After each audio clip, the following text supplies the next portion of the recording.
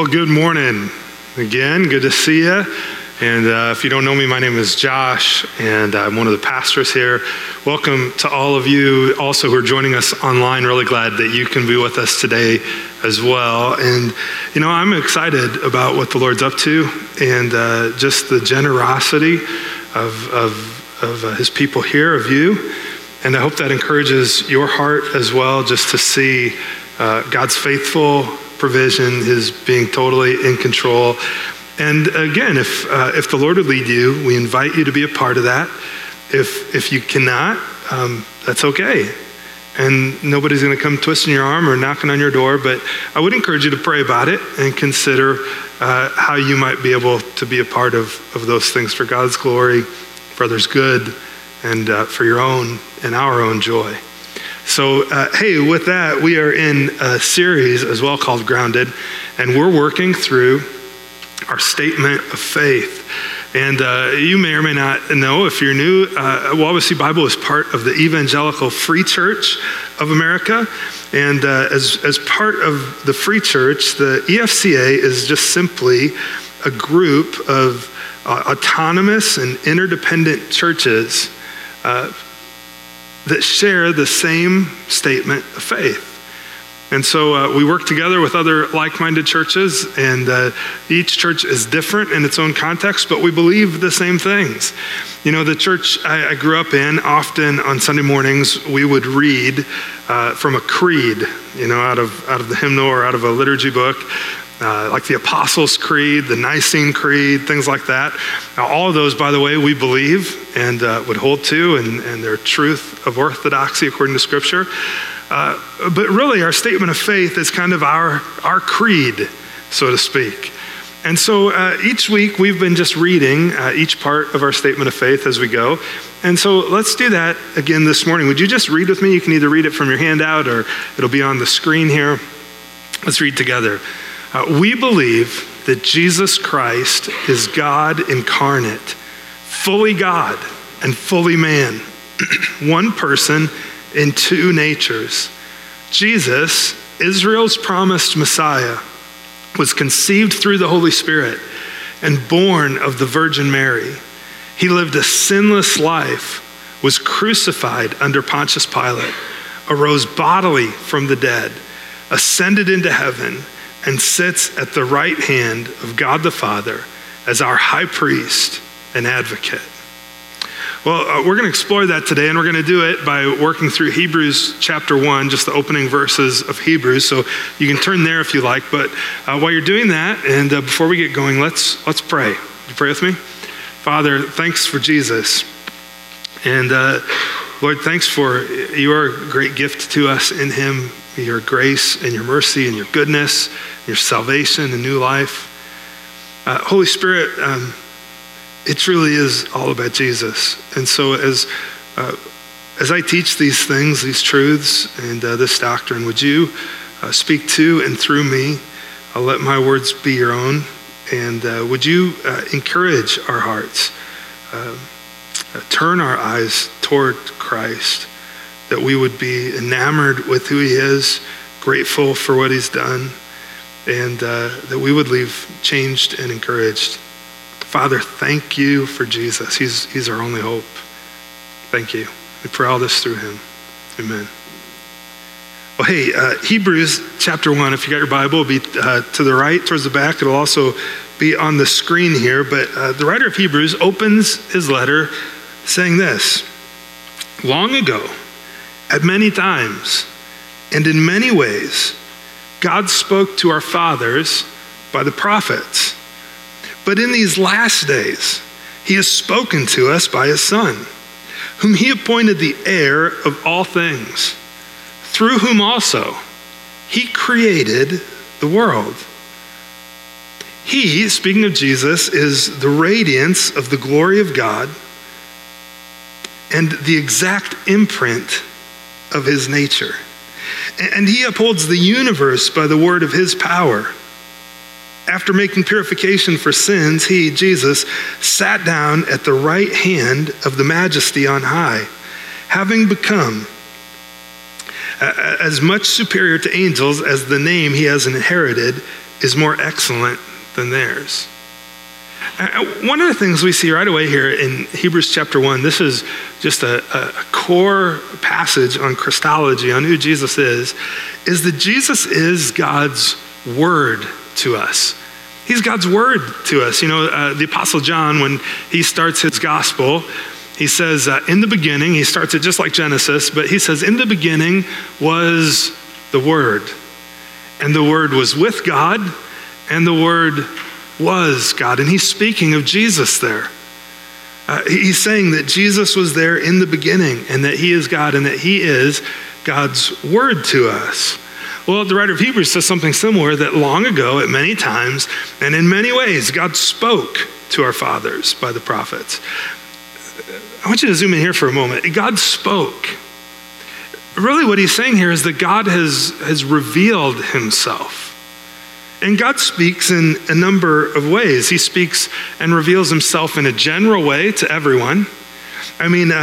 Paul tells us in Romans chapter 1 that really people have no excuse when you look at creation, when you look at the created order, when you look at the wonder of even our biology and how we're made up, it all shouts designer and creator. And so God has revealed in a general way that he exists, that there is a creator. But thankfully, he doesn't just stop there and leave us to wonder, well, who is this creator? He also speaks to us in a specific way, which you would call then not general or generic revelation, but special, specific revelation. When God reveals himself in a specific way, he tells us more of who he is, not just that he exists. He tells us his name, that his personal name is Yahweh, that his son, Jesus is God and part of the Trinity, that Jesus is the Messiah, that Jesus is the way, the truth, the life. He reveals specifically who he is. He speaks to us, and he's spoken to us through the prophets. And God has spoken to us in many times. Many times throughout history. From the very beginning, God was speaking, or God was, right? When God created everything in Genesis 1, how did he create it? He spoke. He spoke creation into existence, and he speaks over and over, revealing who he is. He speaks directly to so many people, Adam and Eve, to Noah, to Abraham, Isaac, Jacob, to Moses, to all of God's people at Mount Sinai. They would have all heard his voice speaking at Mount Sinai. To Joshua, to David, to Solomon, and all the way down through the line, through all the prophets. God spoke it many times throughout history. And he still speaks today. He speaks to us. He speaks to us through his Holy Spirit, and he speaks to us primarily through his word. His word's recorded for us, for him to speak to us. We talked about that last Sunday. But he's also spoken not only many times, but in many ways, the writer of Hebrews says here. Think about the ways that Scripture records, and that maybe you, to some degree, have even experienced God speak. He speaks audibly. He speaks through his written and inspired word. God speaks visually at times when you look at creation or you look at beauty and you recognize the majesty of who God is and his grace. He speaks through preaching and teaching his word. I can't tell you how many times I'll have somebody tell me, Josh, you were talking right to me today. And I'm thinking, actually, no, I really wasn't, but I'm glad God did. That's God speaking to us, isn't it? And he speaks through testimony, through sharing stories. And he speaks creatively all throughout Scripture, through some of the prophets. Jeremiah always seemed to have something in his hands. He was messing with clay one time as God talks. He sees the potter. And Isaiah, did you know Isaiah one time? You can look this up, Isaiah chapter 20. Isaiah actually went preaching and prophesying naked to demonstrate the nakedness of the people spiritually before God. Don't worry, I'm not going to illustrate that for you. You can go read about it in Isaiah 20. But God speaks creatively, and long ago, many times, in many ways. He spoke to our fathers, he's spoken to us by the prophets, but in these last days, He's spoken to us by his Son. When the writer of Hebrews says these last days, he's really referring to any days after Jesus' ascension, his death, burial, resurrection, and ascension, and ultimately looking forward to his return. And so really for the last 2,000 years, we've been in these last days, and we're moving steadily and more quickly forward towards the day of his return. We're closer to it now than ever. And we don't know if that's a couple weeks, a couple decades, who knows? But he is returning, and we're in these days, and during these days, he's spoken to us by his Son whom through he created the world. Well, God has spoken in many times, many ways, through the prophets and ultimately through his Son. And it reminds me a little bit of a prism. Are you familiar with prisms and how they work? A prism works kind of like this. It's just this small piece of glass, kind of a triangle usually, and you can shine a light through it. And when the light hits it, it begins to refract. And so as it comes out the other side, it refracts, and each wavelength of light actually refracts at a different angle. And so when it comes through the prism, it breaks that unified white light into all these different colors of the rainbow. When you see a rainbow, that's what's happening through the prism of the raindrops, that light refracting. Well, you can also, at the same time, you could shine all the colors of light the opposite way, and a prism will also unite all of those colors into just white light. Well, you might think then of God's word and the prophets as a prism. And all the prophets throughout the Old Testament and all of God's written word in different wavelengths, in different ways, with different color, is speaking to Jesus and who he is and speaking about him. And in Jesus then, God has spoken now through his Son, where all of that comes together in Christ. Even at the very beginning of Scripture, we saw this last Sunday. The very first gospel we see in Genesis 3, God promises to send a fix for the sin of Adam and Eve. Before he ever addresses them and disciplines them, he tells them, I'm going to fix what you messed up. And there's going to be one coming, an offspring from this woman who's going to save you, redeem you, rescue you. He's going to crush the enemy. And I'm going to fix this whole problem of sin that you've brought into the world.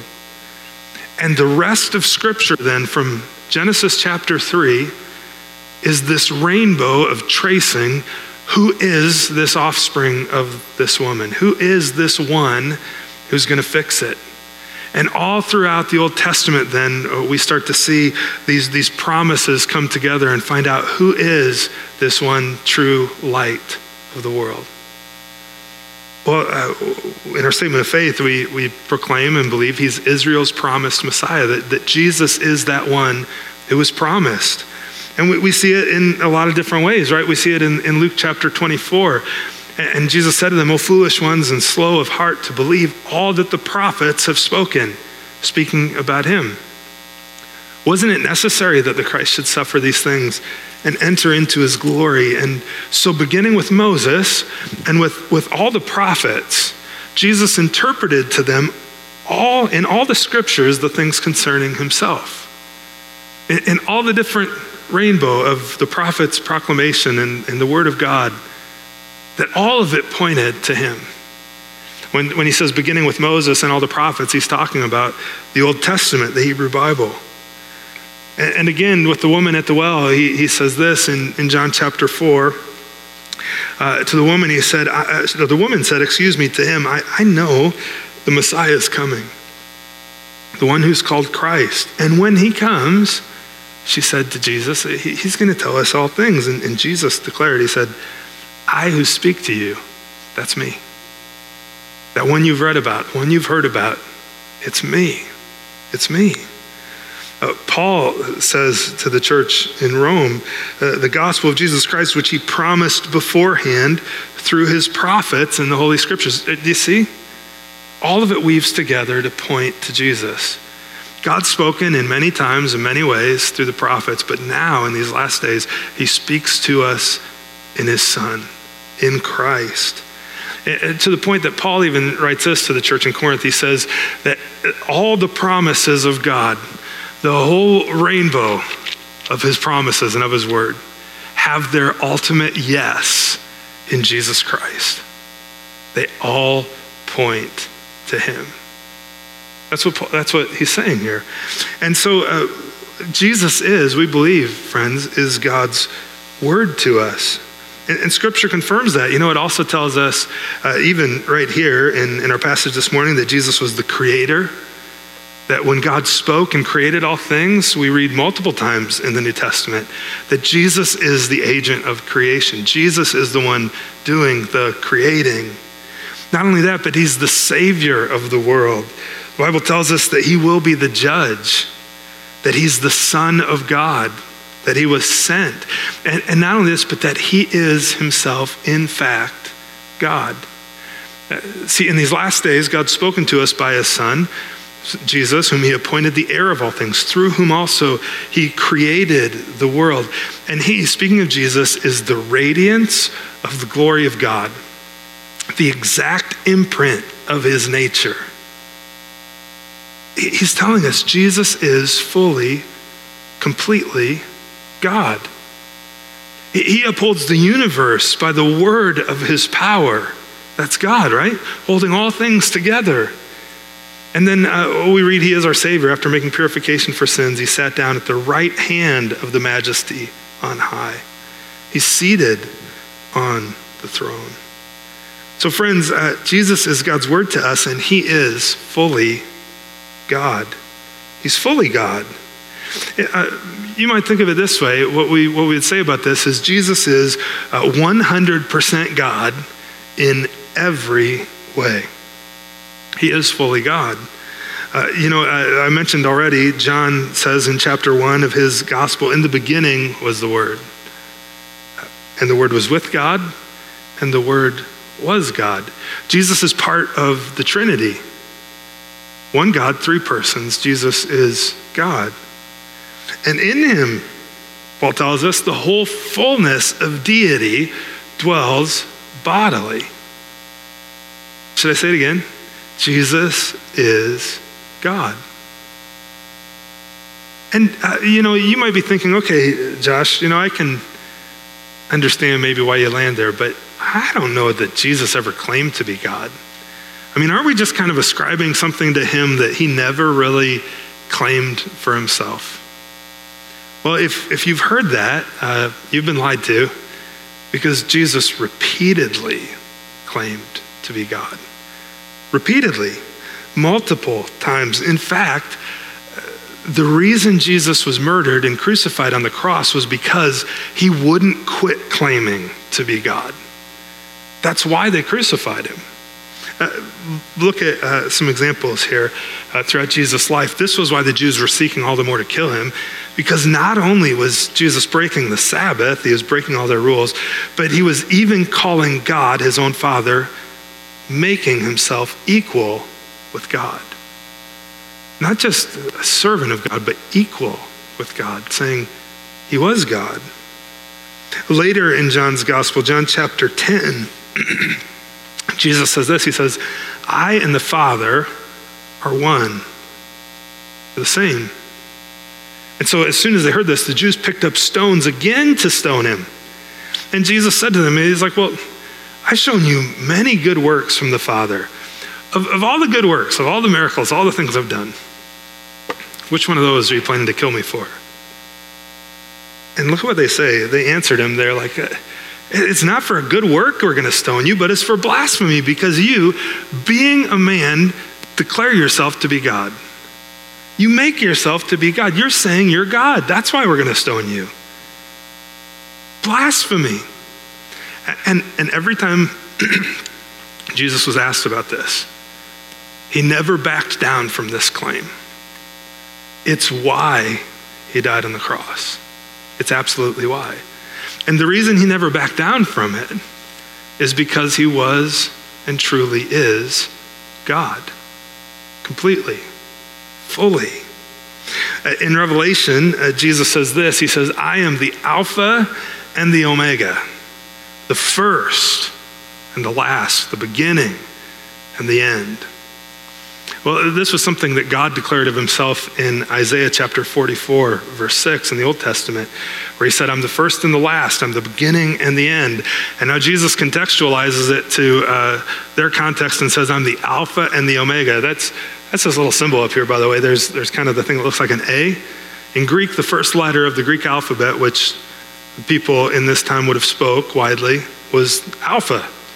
And the last letter in the Greek alphabet is this little horseshoe looking thing called Omega. Well, if Jesus had walked northern Indiana in the 21st century instead of Palestine in the first century, he might have said it like this: I'm the A and the Z. Or if he was in Canada, I'm the A and the Z. I'm the A and the Z, the first and the last, the beginning and the end. Jesus was saying he is God. He is eternal. He has always existed. See, when Jesus became human and put on flesh, we're going to talk about this in a minute, he didn't begin to exist at that point. Jesus has always existed. In fact, we don't have time today, but I could show you multiple places I believe he shows up in the Old Testament. He has always existed because he is God, and he's fully God. He shares all attributes of deity. You know, in saying that he's the Alpha and the Omega, like today he might say he's the A and the Z. I wonder, maybe it makes you too, I don't know, it makes me think of Amazon. You're like, huh? You ever looked at the Amazon logo? Do you know what it's about or why they have it like this? You can get everything on Amazon from A to Z, and it'll put a smile on your face. Literally, look it up. That's the marketing behind their logo. Well, the next time that blue truck shows up at your house this week, maybe you'd be reminded that actually Jesus not only has everything from A to Z, he is the A and the Z. He is everything. He is our all in all. He is God Almighty, and he brings true joy. Jesus said it. He said, I'm the Alpha and the Omega, the first and the last, beginning and the end. He declared himself repeatedly to be God, and he is God. Well, not only is Jesus fully God, he's God's word to us who is fully God, and he became fully human. He became fully human. Now, this is really important to note because Jesus, who is and always has been and always will be fully God, became fully human. He added humanity to his deity. Now, Christianity and God's word is the only thing that teaches God became human. There's many religions that teach that humans became gods, but only Christianity teaches that God actually put on flesh and became like us. An example of a religion that teaches God, or that man became God, would be Mormonism, Jehovah's Witness, others. Mormonism is one example, though. Maybe you've heard at times that, it's the same, we worship the same God, right? Is this a little different? Well, we don't. Mormonism would teach that a man, God the Father, was once a mortal man who continually progressed to become a God, an exalted man. And God then today, as we think of him, the eternal Father, the Father in heaven, he's the exalted, perfected, and glorified personage of God, intangible flesh and bones. And that Jesus then was not conceived, as we would confess, by the Holy Spirit and as Scripture would teach, but that this man who became God came and had sexual relations with Mary, and Jesus was conceived. And then Jesus even himself became the first and highest of all the spirit children. And Lucifer, Satan, would have been another one of those children, according to Mormonism, one of Jesus' brothers, according to them, not according to Scripture. And Jesus progressed then, according to them, by obedience and devotion to the truth in the spirit and in the spirit world until he became God. Do you hear that? Until he became God, which according to them would have taken eons of time. problem is the Bible doesn't say that. It doesn't teach that. And if that was the truth, I would much rather believe that God became human, that he entered into our world to fix what we messed up, not that somehow I've got to get it right enough and be good enough to somehow gain perfection. Because I don't know about you, but I know my heart, and that just ain't happening on my own. Christianity is absolutely unique in teaching that God became human. Well, theologically, we then believe that Jesus is fully God who added full humanity to his deity. And in becoming human, he never let go of his deity. He never ceased to be fully God. He simply never availed himself of that deity other than at the times the Holy Spirit worked through him in it.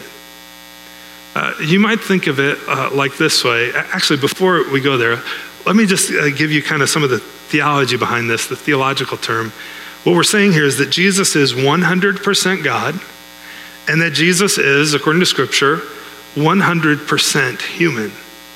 And theologically, some of you may know this term. If you don't, here it is. It's called the hypostatic union. Now, that's not like some part of the Millennium Falcon. That's a theological term describing how Jesus is both fully God and fully human, united in one person. So the hypostatic union would teach then that Jesus is one person with two distinct natures that are complete, that never intermingle, and that when Jesus lives his life, then we read in Scripture, he lives fully from his humanity. And as I was starting to say, his deity is veiled. He never avails himself of it other than when the Holy Spirit would work through him in it. So Jesus possesses every attribute of deity, his omniscience. But when he puts on humanity and lives as a human being, he doesn't avail himself of that omniscience other than when the Spirit works in him. He's fully God. He's omnipotent. He's fully all-powerful. But in his humanity, he never availed himself of that power unless the Holy Spirit worked through him to perform miracles and such. You might think of it like this. Do you have a credit card? You keep it in your wallet? Ladies, you might keep it in your purse or something like that. Well, you might have that with you all the time, right? And you have a lot of spending power right there. But you never avail yourself of it until you pull it out of your pocket and lay it down and use it, right? Well, Jesus, you might think of it this way then. He had and is and was, always is and always will be fully God. But in his humanity, he never played the God card. He never availed himself of that power apart from the Holy Spirit working perfectly through him in his humanity. And this is really important because then that allows Jesus to be my perfect substitute on the cross and yours. He's not just like this guy who, he's God, Josh, no wonder, right? Yeah, but he lived fully in his humanity to be our perfect substitute on the cross so that all of God's wrath could be poured on him and not on us. It's incredible. Well, this truth, if you want to read more about it, you can look up the Council of Chalcedon, 451 AD, the Chalcedonian Creed. But the church father Augustine said that Christ added to himself which he was not, and he never lost that which he was. He added humanity to his deity, and I believe he will hold to that deity and maintains that humanity as well as his deity for all eternity future. So when we see him in heaven, we'll see him in his humanity as well. Well, let's continue to our statement of faith, and even in our passage here in Hebrews, Jesus was conceived through the Holy Spirit and born of the Virgin Mary. We read in Matthew, now the birth of Jesus Christ, when he puts on flesh, his conception and then his birth took place this way. When his mother Mary had been betrothed to Joseph, so engaged to him, before they came together, so before they were married, before they had any intimacy together, she was found to be with child from the Holy Spirit. Now, if you're Joseph and suddenly your bride-to-be shows up and Yeah, I'm pregnant. Really? I mean, what would you do if you're Joseph? Well, being a just man, he was unwilling to put her to shame because he loved her. He's a good man. He resolved to divorce her quietly. But as he considered these things, an angel of the Lord appeared to Joseph and said, Joseph, son of David, don't fear to take Mary as your wife, for that which is conceived in her, she didn't cheat on you. It's from the Holy Spirit. God did a miracle. He is the one who caused Jesus to be conceived in her womb. It's from the Holy Spirit. And this is important for a few reasons. One, it points to the fact that Jesus is fully human. He was conceived in Mary's womb. But also he is different than us as well, right? He was conceived by the power of God.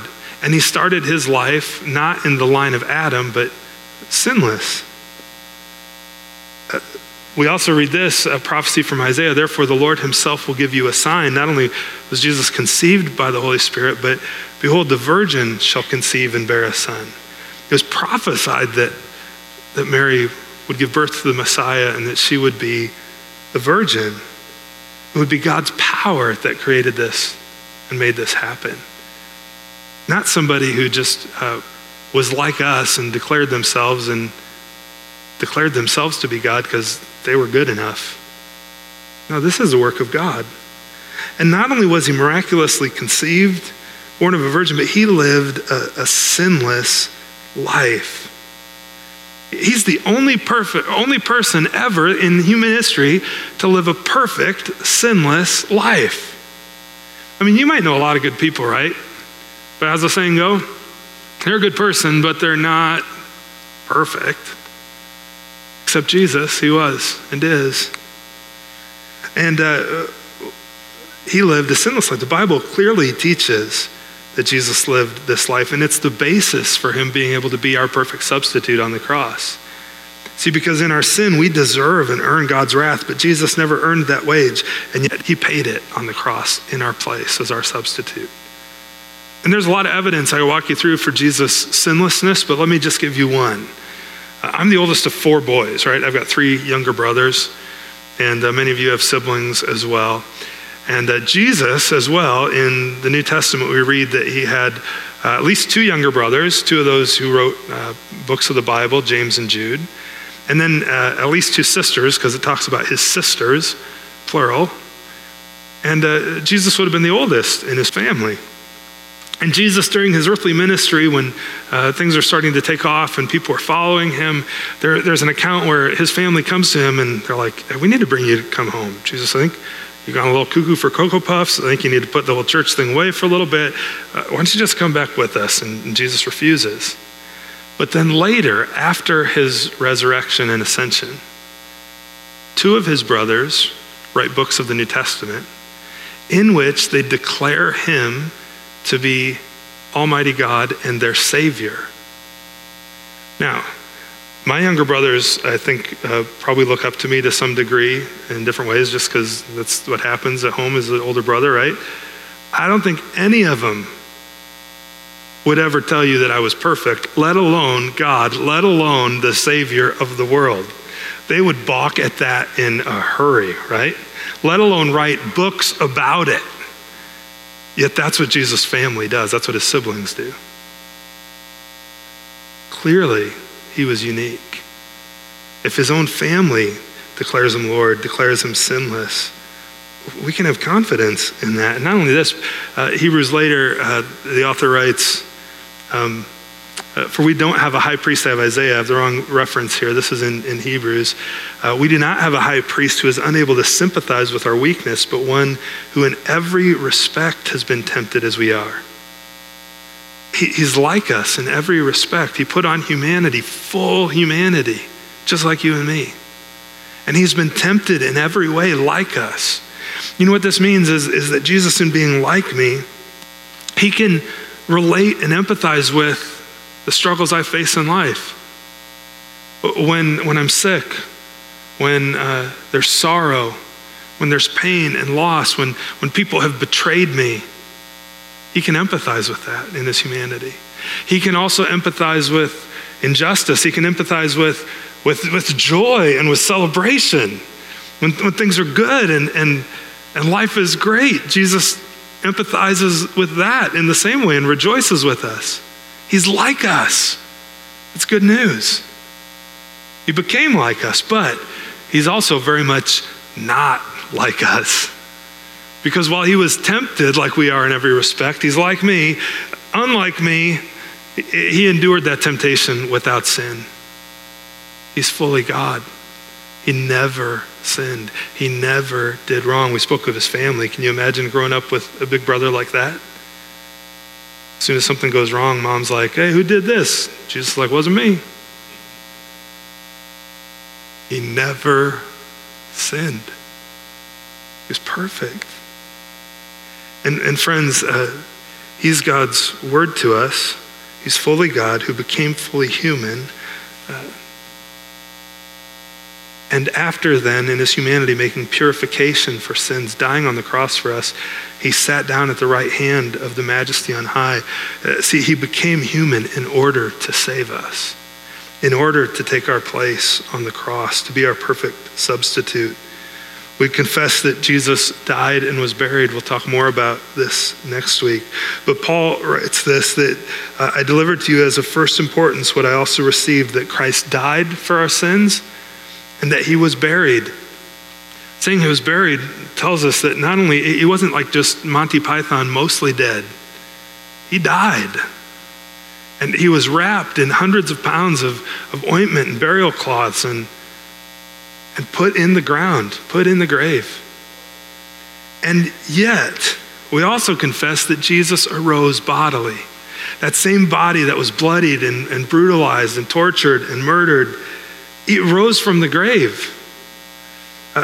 Paul says, I delivered what is of first importance. He died, he was buried, and that he was raised on the third day in accordance with the scriptures. And not only this, but he appeared to Cephas. And then he appeared to the 12. And then Paul tells us he appeared to more than 500 people at one time. And when Paul's writing this, he's writing to them and he's like, and some of them are still alive if you want to go talk to them about it. They saw him. Now 500 people at once saw him. That's a lot of people to keep on the same page about a resurrection you're making up, isn't it? That would never happen. Then he appeared to James, and then all the apostles, and Paul says, last of all, as one to untimely born, he appeared also to me. He did that on the road to Damascus.